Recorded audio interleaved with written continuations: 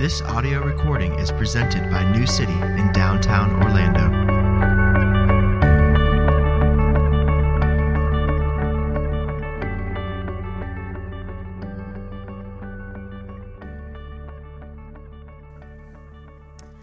Blessed is the man who walks not in the counsel of the wicked, nor stands in the way of sinners, nor sits in the seat of scoffers. But his delight is in the law of the Lord, and on his law he meditates day and night. He is like a tree planted by streams of water that yields its fruit in its season, and its leaf does not wither. In all he does, he prospers. The wicked are not so, but like chaff that the wind drives away. Therefore, the wicked will not stand in the judgment, nor sinners in the congregation of the righteous. For the Lord knows the way of the righteous, but the way of the wicked will perish.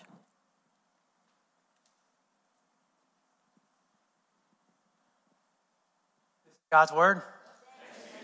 Praise God. Please be seated. Well, Happy New Year. If you're like me, it seems like it's been the new year for a long time. And today is, what, is it the 8th? Is that right? Yes, the 8th. So I would say Happy New Year, but in the same way that our resolutions, some of our resolutions seem so far ago, it's already 8 days in to the month. It seems like this year has been happening for a while, and that's not a bad thing. It's just, it's happening, and there's a lot going on. And so before we get too far in the year, I want us to pause and I want us to think about choosing health this year. Choosing growth this year. Now, I know some of you I've talked with about how it's a good idea, and many of you, both men and women, young and older, are going through some type of diet or cleansing from sugar, right? I mean, just basically October 31st through December 31st, or until you go to bed on New Year's Eve, it's just like a sugar fest, right? I mean, it starts with Halloween, just keeps going. So many of you I've been in conversations telling me about how you're going to fast from sugar for a certain amount of time. And many of you have told me about that, and you say you do it every year. And of course, you go back, which is why we do it every year again. But you talk about how you feel so much better, right? After you've not eaten sugar for however long it is, maybe 30 days. And I would say, of course you feel better, right? Of course you do. But it's not only the lack of sugar, it's also what you are eating, right? If you just didn't eat sugar, but you didn't eat anything else, you would feel horrible still, right? But it's when you don't eat sugar and you actually eat nutritious things, right? So that's part of the key of how these things work, is that you replace non-nutritious food with nutritious food, and nutritious food makes healthier people, right? We know that's how it works. I took a class in college on metabolic pathways, right? Basically what that means is when you eat something, what happens and where does it go, okay? And so the professor had his PhD in human metabolism. I didn't know that was possible, right? PhD in human metabolism from the University of Kansas. And he was a great teacher. And I remember we would start with one pathway, and it was blackboards in this department. It wasn't even that long ago. And he would fill up the whole blackboard with the pathway in one instance, top to bottom, left to right. It's 2 or 3 of these blackboards. He'd fill it up. But one of the reasons I remember so much is because he was such a great teacher, he would always apply what he was teaching. And he would tell us about how it mattered in his life. Isn't that interesting? Something you're learning actually matters in your life. So one of the things he said was, he told us about the importance of fruits and vegetables. He'd talk about it all the time. And he would say it's so important that he wanted to teach his kids to love them. And so what he decided to do was he decided to say, you can have whatever candy bar you want. In fact, they kept candy in the house. He'd say, however, before you eat the candy, you have to eat 7 servings of fruits and vegetables. And after that, you can eat as much candy as you want. And he kept his promise. But he said the interesting thing was as his kids grew, they stopped crying and whining about this rule, and they just accepted it. And it was very infrequent. Actually, the way he said it was, we did not go through many candy bars. His point was they were so filled up on what was nutritious that even though they could have eaten what was not as nutritious, they chose not to. You see, the Bible speaks of itself in similar ways. It talks about tasting good and being food. In fact, the Bible says that the words of God are sweeter than honey. The Apostle John is told in the book of Revelation, we just read in December, to eat this book, eat it. Think about that. Eat it. Eat this book, and it will be sweet as honey in your mouth. You see, nutritious food makes healthier people. And I want New City to be healthier. So, this year, let's eat this book together. Let's eat this book together. Now, I know all of you want to become healthier. I know this. And when I say healthier, the type of healthy I'm talking about is more joy despite circumstances. More life-giving hope for the people around you, even when you don't really like the people around you, right? Because it just comes out of you. It's just in you. I mean transformation in areas of your life that you didn't think would ever change. But all of a sudden they're changing and you have freedom. You've never experienced it before. Now, I know you want those things too, and I know that you've wanted some of those things for a long time, which is why some of you are skeptical and cynical. I understand that. So all I'm gonna say now is walk with me just for the next few minutes. Just walk with me. Let's go through Psalm 1. Let's think about it. Let's eat it together. And we're going to talk about this idea of meditation this morning. That's what we're here to talk about. That's what the psalm is talking about. And so the way that I want to do that is ask 3 questions. The first question I want to ask is simply this: what is meditation, right? It's a word that we've heard a lot maybe and read a lot, but how would we answer that? And really there's 2 ways I could go about answering this. There's a more broad way, and then there's a more descriptive way or definitive way I could define it for you. So I'm going to do both, but I'm going to start off with this more high-level way, okay? So meditation is a spiritual discipline. All right, now even when we hear the word discipline, we think effort, and we get scared, don't we? And that raises in us this question oftentimes is, okay, so if I'm going to be transformed, if I'm going to be more joyful, if I'm going to be changed, do I work or does God work? And the answer is yes. The answer is yes to both at the same time. You turn up both of those volumes to 100%. Dallas Willard has this great line that I found so helpful. And he says, grace is not opposed to effort, but it is opposed to earning. See, we don't earn anything. We don't earn anything, but we do bring effort to the Christian life. We absolutely bring effort. The way that our spiritual teachers throughout the last 2,000 years, the best ones, have talked about spiritual disciplines by calling them means of receiving God's grace, right? So God has chosen to bless us. He wants to bless his people, and we put ourselves in those streams that he's given us to bless us. The way that Paul might talk about spiritual disciplines would be something like a farmer. In Galatians 8, he talks about sowing. So maybe I could say any discipline is not an earning, but it is a sowing. So he says, he who sows to his own flesh will from the flesh reap corruption, but he who sows to the Spirit will from the Spirit reap eternal life. And this analogy of the farmer is actually very revealing. Right? This idea of a farmer doesn't control the growth of the crop. What he does is he cultivates the crop. He plants the seed. He puts the conditions for it to grow. He makes sure there's enough sunlight, not too much. He makes sure that the soil is fertilized, but he doesn't make it grow. And spiritual disciplines are the same way. In a sense, God's means of grace in these spiritual disciplines are ways of getting us in the soil to give us the conditions of growth. That's one way to think about it. So that's the broad way to come at it, but I'll ask it again and answer it from a different way. What is meditation? If it is a spiritual discipline, what is it though? All right, and meditation is an active pondering of something. In this case, it's the scriptures, an act of pondering in the pursuit of insight. The Puritans talked about it this way. They would say that meditation is a pondering of the scriptures in the mind until it sinks down in the heart. Now, until it sinks down into the heart and then sets your whole person on fire.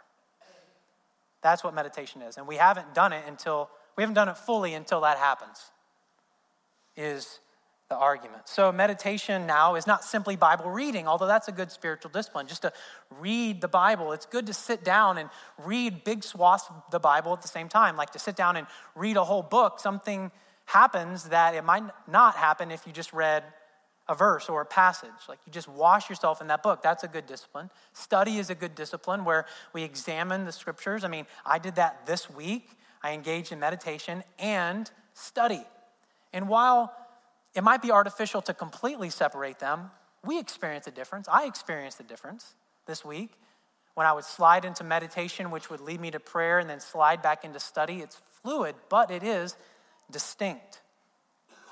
So meditation then is like a hybrid between Bible reading and prayer. I'm going to tell you how that works in a second. So it's not Bible study and it's not Bible reading, it's something else. That's meditation. Eugene Peterson understood meditation more when he thought about his little dog with a bone. And he tells this story where he was reading Isaiah 31:4, which says, "As a lion growls over his prey." And he stopped there, and his little dog was right there, and he thought about his little dog with a bone, and his dog would shake the bone and wag its tail and back up and bark at the bone and then grab the bone and then back up again and then take it to a corner in the room and growl at it. Just totally consumed with this bone. And as he thought about that, he thought, well, that's kind of like my dog. And then he was even more interested when he found out that the word translated growl, the Hebrew word translated growl in Isaiah 31:4, is the same Hebrew word that's translated meditate in Psalm 1. And so he thought to himself, I am to dog with a bone meditate on God's word day and night. And you've seen a dog with a bone. I mean, that thing takes off with the bone. You can't, like you teach kids, don't touch the bone, right? That is the dog's bone. And you might lose a finger if you try to touch the dog's bone. There's this takenness with the bone that the dog has. And so that's the picture of meditation. And that's a big difference between Eastern meditation and biblical meditation. Eastern meditation is the emptying of the mind, more specifically the emptying of the mind of lies or untruth or things that aren't supposed to be there. I like that part, but you can't just empty your mind. And actually the way to empty your mind properly, the scriptures would teach, is to fill your mind in meditation with the scriptures. So we focus our mind on a scripture until it ignites our hearts. That's what meditation is. And when we do this, this will be your experience. This is my experience. When we do this, we'll begin to see the Bible as a living conversation between persons. Because what is the Bible? The Bible is God speaking. It's God's self-revelation. So God speaks first. And this is a quote I already shared. It's from Peterson. He says, there is a massive previousness of God's speech before we pray. If I didn't have God speaking first, I've heard it said, I would ask for stupid things. And my prayers would create a God in my own image. We just talked about that in the second commandment. I would create a God in my own mind without being informed by the scriptures and meditating on them, to where he would always agree with me and he would always want for me what I want for myself, right? And that's a good question is, does your God ever disagree with you? Because if your God doesn't disagree with you, it's a false God. If you're never convicted by what you read, or if you're never put off by what you read, it happens frequently to me that I read things and I think that is not good. That's not good. I don't like that. And that's comforting to me because it shows me that I'm submitting not to a figment of my imagination, but to a real person who's spoken first, and I'm responding to that person. So, meditation is a fixing like a dog with a bone on God's word until it lights us on fire and leads us into conversation with God. That's what it is. Now, how do I do it? How do I meditate, right? Because I don't think that you're going to put it in your mouth and shake it like a dog shakes a bone, actually. So how does it happen? Now, as we go into this, it's important to say right out that the Bible does not say, blessed is the man who meditates. He is like Google, getting 1 million answers to the search in less than half a second. Okay? This isn't microwave reality. This isn't Google. This isn't high-speed internet. Right? I've heard it said that Psalm 1, when it talks about roots in the water, it doesn't say pipes in the water, right? If you think of pipes, the goal of a pipe is to put water in one end, and then it goes straight out the other end. And what is it? It's still water. But here in Psalm 1, the meditation, it's your roots go in the water, the roots take in water, and out comes fruit. It's different. That's meditation.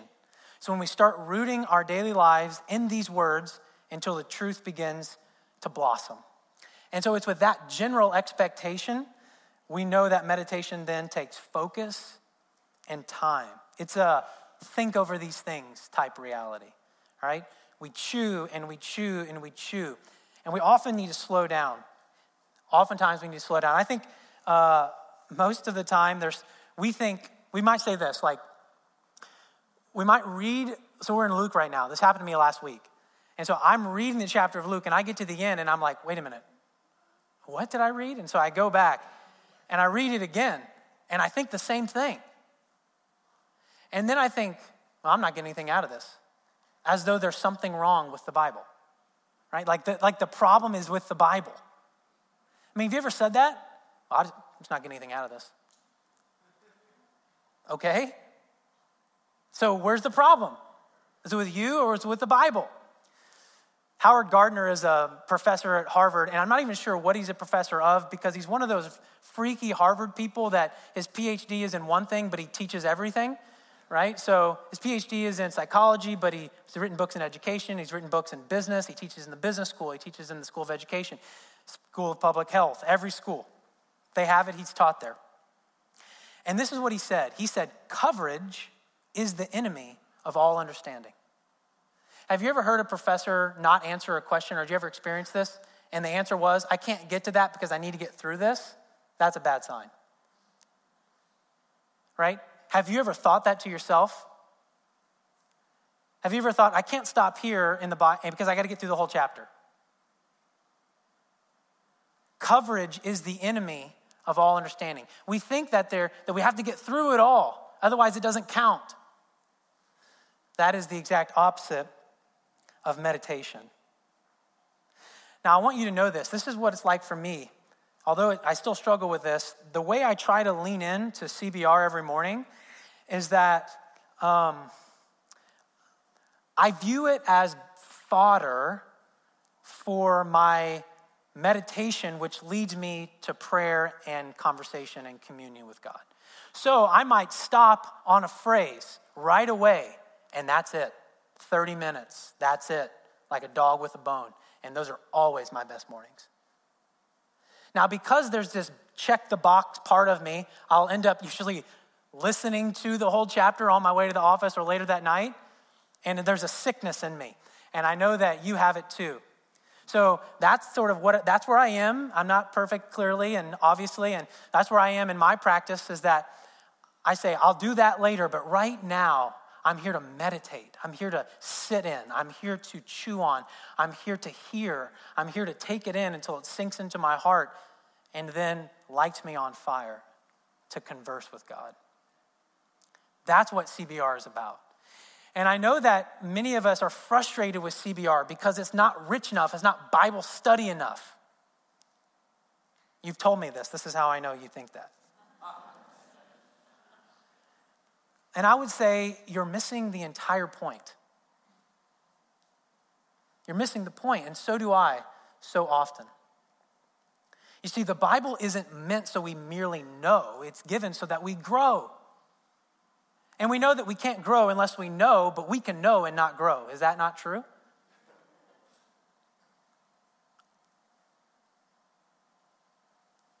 So, to meditate is to chew, it's to eat, it's to sit. And so, how does that happen, though? We're not very good at it. We don't tend to be. A professor of mine in seminary told a story of how they went to take a class at Dallas Theological Seminary years ago, and there's this famous professor there. His name was Howard Hendricks, all right? And Howard Hendricks has written a lot in Bible study tools and methods and all sorts of things. And he's famous for his commitment to inductive Bible study, but also to observation and meditation. Okay, and so they sat down, and these are seminary students, right? Let's learn real theology, and not the Bible, right? Let's talk about theology. And you laugh, but that happens to us, and I'm not sure when it happens, but it does happen. And so here we are, and here they were, and Howard Hendricks says, "Read John 3:16." So they read John 3:16. It says, "I'll be back in 30 minutes, and I want you to have written down 50 observations, 50 observations about John 3:16." It was torture. He comes back and says, "Was it hard?" And they're like, "Oh, it was so hard. 50 observations about God so loved the world that he gave his only begotten son. 50? Yes, it was hard. Good. Now your assignment for tonight is to come back with 50 more. Those people learned how to meditate. Because you got to get creative. 100 observations about John 3:16. People learned to meditate that day in the classroom. You see, the problem is us. The problem is we won't slow down. The problem is we like Google and microwaves and not personal relationship and not reflection. That's my problem too. And so a couple things. First of all, Ignatius of Loyola, he used to counsel his students to meditate by entering the world of the text and imagining themselves in the biblical scene. So think about Luke 10, it's coming up, the parable of the Good Samaritan, right? This is how we might meditate on that. You read it and you close your eyes. And Ignatius was big on using imagination as a way of spiritual formation, guided by the scriptures. So imagine yourself, you're in the scene in Luke 10. And the first time you imagine it, you're the one who's in the ditch. And you watch the first person walk by and you imagine what you felt. You can't speak. You're so beaten. You can't speak and you're dying for someone to come rescue you. And you watch the first person walk by. And then you watch the second person walk by. And then you give up all hope when the third person comes, but then they come towards you. And then you're filled with hope. And then you pass out and then you wake up. And then here you are being taken care of and your wounds have been cleaned. And just think about how that is like you and how the Lord has saved you. You were helpless, you were hopeless, and he saved you. Or maybe you're like the first one who walks by or the second one who walks by, and you can feel the self-righteousness in you. You can feel the guilt and shame that turns to contempt for the other person because you don't want to stop and help. And we do that all the time. We do that every day. What if that's how we read Luke 10 and next week? What if we entered in that way? What if we stopped on one verse? Let's just say John 3:16 again. God so loved the world, right? Normally we God so loved the world that he gave his only begotten son. Okay, moving on, I've heard that a million times. But what if we stopped and we emphasized every word and we said, God so loved the world. And we thought about that and then we said, okay, God is, what is that? Right? God so loved. In what way did he love the world? In what way did he love the world? You see, there is a blurry line. Sometimes some of us think that's study, but that's actually meditation. We have to observe, we have to meditate, we have to put ourselves in, we have to invite ourselves in because we've been called and invited into it. And so there is no 7 steps to how to meditate, but we do have to slow down, we have to engage, we have to chew, we have to think. And I know some of you are thinking you're a pastor and that's why you do this. Or you like books, you're a bookish type of person, and so you do this. I would say that's not entirely true. It's not just for bookish people. It's not just for pastors. It's for everyone. It's for all of us. It's for the righteous man. It's for the blessed person. That's who does this. It's for the healthy person. That's who does this. You know, I know of people. Well, I'll say this first. It's for desperate people. That's who it's for. It's for people who are desperate to be filled with God, to lead us to joy and to service. You know, I know of people who aren't bookish, who hated school, but then their child or they themselves get diagnosed with something, right? And then all of a sudden, in like lightning speed, you talk to them and you're convinced they not only have gone and graduated from medical school, but have also done a fellowship in immunology or something, right? They know everything about it. I know of people who this really happened. They have a child with a condition. They moved and they weren't bookish. They weren't good at school, and they moved and they go establish a new primary care physician. And the physician's learning about their illness, and they ask them, "Can you tell me more about how this works?" Why? Because they've become an expert in that thing in their own way, right? Why? Because they were desperate. That's why. And until you and I are like that in our own lives, meditation is going to be a discipline. And we never truly arrive there either, right? And so therefore, meditation is always a discipline. But it's not a discipline of earning. It's a discipline of effort. It's a discipline of planting ourselves over and over and over in the soil of God's grace so that we can receive this nutrition and become healthier, become more whole, become blessed. Many of us think that we aren't disciplined enough to do this, but really, me too, I'm not desperate enough to do this. Martin Luther, giant of church history in many ways, most good, some not good, like all of us. And his barber one time asked him how to pray, and Luther wrote him a 40-page letter. But Luther was always very practical and vulgar most of the time, which makes him entertaining to read. And this is what he said, no vulgarity here. He said, it is a good thing to let meditation, I'll insert, be the first business in the morning and the last in the evening. Guard yourself against such false and deceitful thoughts that keep whispering, wait a while, in an hour or so I'll meditate. I must first finish this or that. We have to watch out so that we may not get weaned from meditation or prayer by fooling ourselves that a certain job is more urgent, which it really isn't. And finally, we get sluggish, lazy, cold, and weary. But the devil is neither sluggish nor lazy around us. Kneel down or stand up, speak or think as briefly as you can, but meditate. See, Luther would never pray, we would almost never pray, until he first meditated on Scripture. He said either the 10 Commandments, I would take one commandment and meditate, and it would warm my heart and lead me to prayer, or the Lord's Prayer, or some other piece of Scripture. But the point is, if it's 2 minutes or 20 minutes, meditate. Do it. Do it with me. Do it with us. Eat this book, and we will become healthier. Now, I want to explicitly ask one more question to end here. Why? Why should we meditate? Why does the Psalm tell us to meditate? All right, simply put, the Psalm says meditate so you'll become a stable tree of righteousness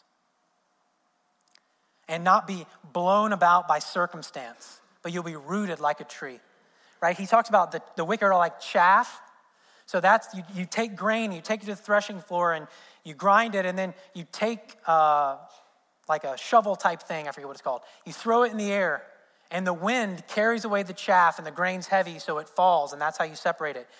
And if our roots don't go deep, we'll be like that chaff. We'll just be blown away by the winds of circumstance. We meditate so we'll be a tree planted by streams of water. So it says you're like a tree planted. You're not exactly like a tree because trees need water, and most of the time they need it to rain in order to get water.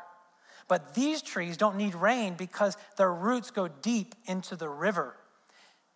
And so a drought comes and their leaves don't wither. And the longer the drought is, the deeper their roots go. But I think the thing that's important to realize is the droughts do come. And the droughts will come. Some of you, I know, feel like you're in a drought right now.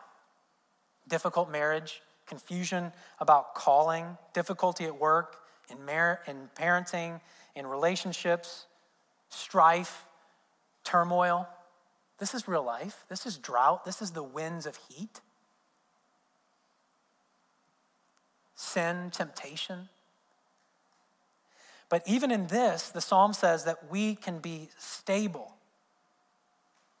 And that even when God may feel far from you, the answer is meditation on his word as it leads you to prayer, which is conversation with him, which is communion.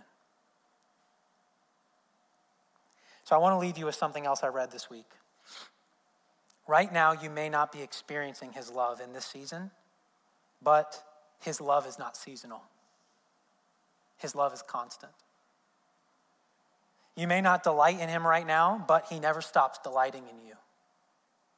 He's always waiting for you. You may feel thirsty and dry, but you have access to living water. Your roots can go deeper and deeper into the river of life. If you're a Christian, you're rooted in the one who, when he was thirsty, he had nothing to drink so that you could drink. Who on the cross said, I thirst. And whose life, Psalm 22 says, was poured out like water to bring us to God. That's what's true right now. And as we would meditate on that, our roots would go deeper. As we chew on that, our roots would go deeper. So let our roots go down into the soil this year. Like a dog with a bone, let's gnaw on this. Let's chew on it. Let's swallow it. And gradually but surely, our lives will be transformed. Let's pray. Father, we come to you. We want this. If we're in you, we want this. And yet, we're weak and we need you. So I pray for myself and I pray for my friends here that we would be confident that it's not our intellect or our IQ that's going to show us something tomorrow morning in our Bible reading. We're not alone in our Bible reading. But Holy Spirit, you're the one that opens the eyes of our hearts to see. You're the one that gives us understanding as we think on these things. Woo us. Let us taste and see that you are good so that our metabolism will be programmed to long for more of you. That we wouldn't be satisfied with a sense of fulfillment in anything else, but our day would be saturated with meditation as we work and as we love and as we make decisions and as we doubt and as we fear, that we would come back to you and that we would meditate on your words to us and that they would lead us to you. In Jesus' name we pray these things. Amen.